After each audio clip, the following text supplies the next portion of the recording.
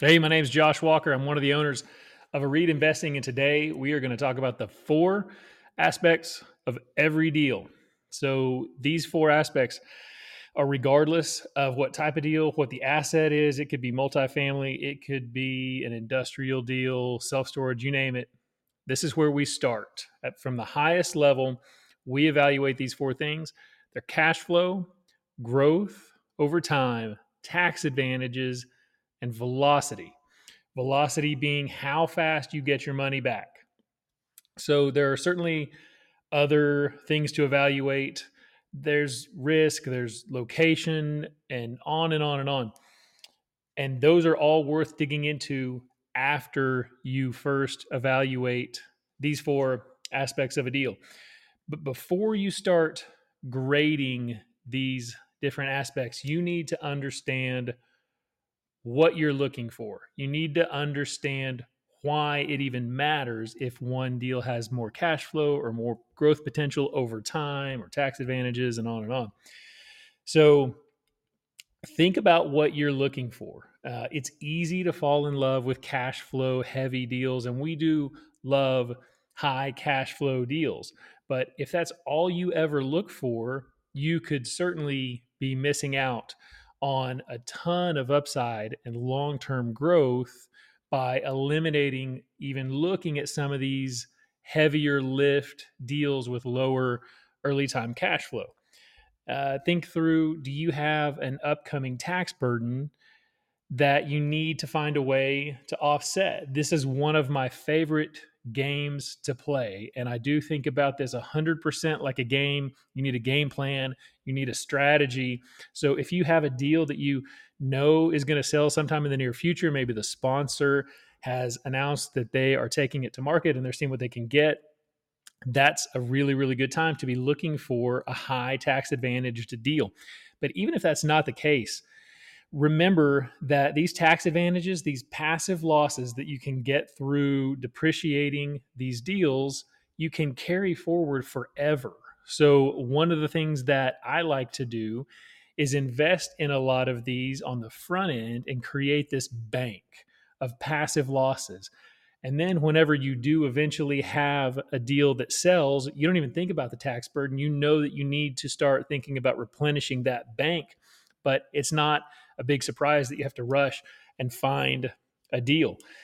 Are you trying to exit your W 2 job or build cash flow for another reason? It doesn't really matter what it is. But if that's the case, maybe it makes all the sense in the world to forego some of those high growth, heavy lift, low cash flow deals and focus more or maybe even exclusively on cash flow. That can be the right thing to do if that's your immediate goal. And then maybe later on you focus on more cash flow once, or more growth over time once you have the cash flow where you want it to be. But maybe on the flip side, you have all the cash flow in the world. You're not worried, you're not going to live off of this money. You're not necessarily worried about redeploying it immediately. And so maybe you should just be looking for what's going to build you the most wealth over some period of time.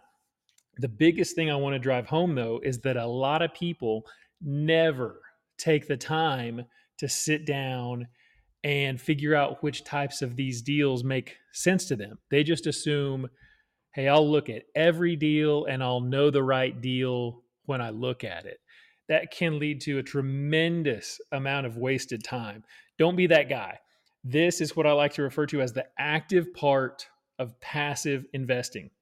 There are all kinds of people that argue about nothing's really passive and you have to do your due diligence, so that's not passive. Who cares what the answer to that is? You need to do your homework, and a lot of that homework is figuring out who you are, where you want to be, and how you're going to get there. So there's certainly a give and take with all of these. So when looking at the four aspects of a deal, you will likely, if we're rating all of these on a scale of from 1 to 10, cash flow, growth, tax advantages, and velocity, you will likely never find a deal that is pegged out at 10 on all four. If you do, send it to me. It's almost always a give and take. Deals that have higher cash flow, especially early on, typically have less growth, and the growth might even be capped. Deals with a tremendous amount of upside often start out lower on the cash flow side. So let's start digging into each one of these. The first one that we'll talk about is cash flow. So everyone tends to love cash flow, and rightfully so, right? It feels good to get this immediate satisfaction, start putting money back in your pocket. High early time cash flow. One of the things we love about those kinds of deals is it tends to de-risk your investment. When the high growth deals, while they can be amazing, it puts a lot of pressure on the back end of that deal and tends to make you more reliant upon that sponsor. Now we are highly, regardless of these deals, if you're investing in syndicated deals, specifically syndicated real estate deals, you're betting on that sponsor. We've talked about the golden rule of syndications. There's no such thing as a good deal with a bad sponsor. But this weights it even more when you're relying on a heavy renovation, the timing of that renovation, them filling that multifamily asset back up, and then doing a good job of selling that asset or refinancing that asset later in the life of the deal. So these can be long-term deals. We've talked about this in the past. They're typically 3 to 10-year deals. 5 years is a good average. But when you enter into a deal that's that long, a lot of things can change over a 5-year period. And you could get to year 4, year 5, and maybe it's all done and they're ready to sell, and the market tanks. And it just does not make sense for them to sell that deal. And that's where you're going to make the majority of the return on that deal. Now, the beauty of these deals, and another reason that we love them, is your fallback is you just hold it longer. They've done these renovations, they've increased the rent. That's why they could sell it for that much more. So the net operating income should be significantly higher than when you initially invested in it, which means that your distributions should already be significantly higher. And maybe instead of selling the deal, they elect to refinance the deal, which can be an amazing solution. When they refinance a deal, they distribute those funds typically proportionately. There are certain scenarios where they can use those funds to further improve the asset, but typically they're distributed proportionately to the investors, and that money is tax free because that is just gaining your equity out of that deal. It cannot be taxed. So there are deals out there that are designed specifically to deliver high cash flow. These deals that have significantly higher cash flow than others typically have a capped total return. So think of some of these deals like buying a stream of cash flow for a given number of years. A lot of these deals, that's how you get your investment back, and that's how you get your profit. It can sometimes even be basically a fixed amount of cash flow every month for a certain number of years. The risk of these types of deals is that when it's over, it's over. There's typically no sale on the end. There's no capital return. You've already received your capital back. You've already received the amount of cash flow that you're going to get. So if you're living off of this cash flow, you have to know there's a cliff at the end of the deal and it's going away. So it makes a whole lot of sense to acquire that cash flow and redistribute that cash flow when you can into other potentially either more cash flow deals or growth over time types of deals. So the advantage of these is that the cash flow is typically very high and very predictable. If they are saying this is what it's going to be and it's very high on day one, there's likely not a whole lot of work that has to be done by the sponsor to create that. If they're saying, hey, by month 4, when we start distributions or whenever they start distributions, this is where we expect it to be, it is typically very, very predictable. But as I mentioned, these have typically either a limited or a cap on the multiple that you're going to get on your investment. So it's not typical to find a deal that starts out with very high cash flow. And when I say very high cash flow, I'm talking about 10, 12, 15, 20% a year, and have the ability to 3 or 4x your investment. Those typically do not come around. These deals typically involve assets that deliver high cash flow with very low operating costs. So, one of the things, a good example of this is if you're investing in a fund of ATM machines. This is something that I have done multiple times, and it is just like buying a stream of cash flow. I know when I put my money in, I'm going to get this much money out every month for a given number of years. It's not going to be more than that, but the odds of it being less than that are very, very low. So, the other advantage of these is that you can redeploy that capital into additional deals and further compound your investment. So that starts leaning into what is velocity, and we'll get to that at the end. But let's go ahead and transition to growth over time. So growth is where you can create the greatest amount of long-term wealth. Think of growth generally as appreciation, but don't just think of it as appreciation if you do nothing, which is what we refer to as organic growth. Think of also think about forced appreciation. So organic is simply if you maintain the property and allow its value to increase over time. Routine maintenance, increase rents with the market. You're not necessarily renovating anything, but that's just general appreciation. Forced appreciation is a beautiful thing. So, this is where an amazing sponsor can deliver exceptional returns. Multifamily, self storage, industrial buildings, those are generally valued based on net operating income. So, this is the difference between the rent coming in and the expenses going out. These are not valued on comps like a single family house. So, when a sponsor improves a property, it can demand higher rents. The sponsor may also have ways to lower expenses. They can hit this on both sides.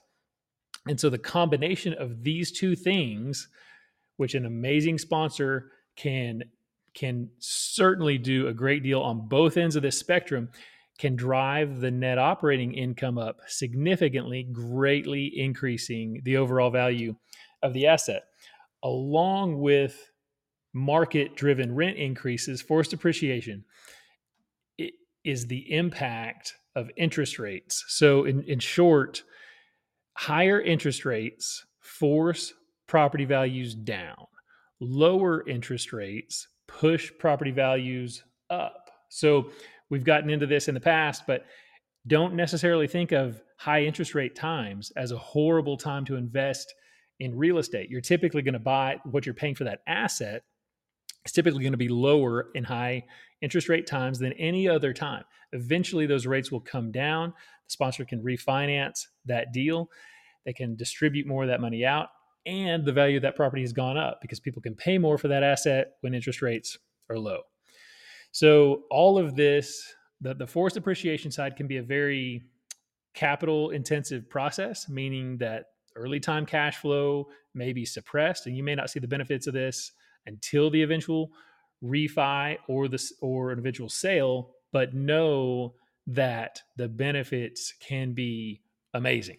So now let's transition and discuss tax advantages. So this is one of my favorite topics.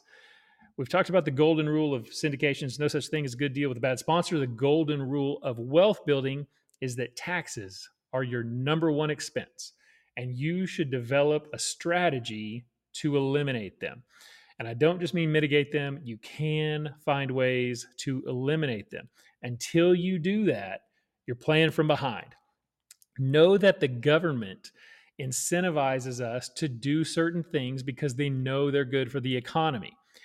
Investing in real estate happens to be one of those things that they incentivize, and they do it through tax advantages. I forget the term tax loophole. There aren't tax loopholes. That's not a thing. It's just a weird term. The tax code is just full of incentives. The government has decided we want people to do these things, and this is our way of incentivizing them to do these things. And they typically do it through depreciation. This is tax advantages are all about depreciation. This is why we highly advocate investing in real assets. You can depreciate them. You cannot depreciate a stock. It's just not a thing.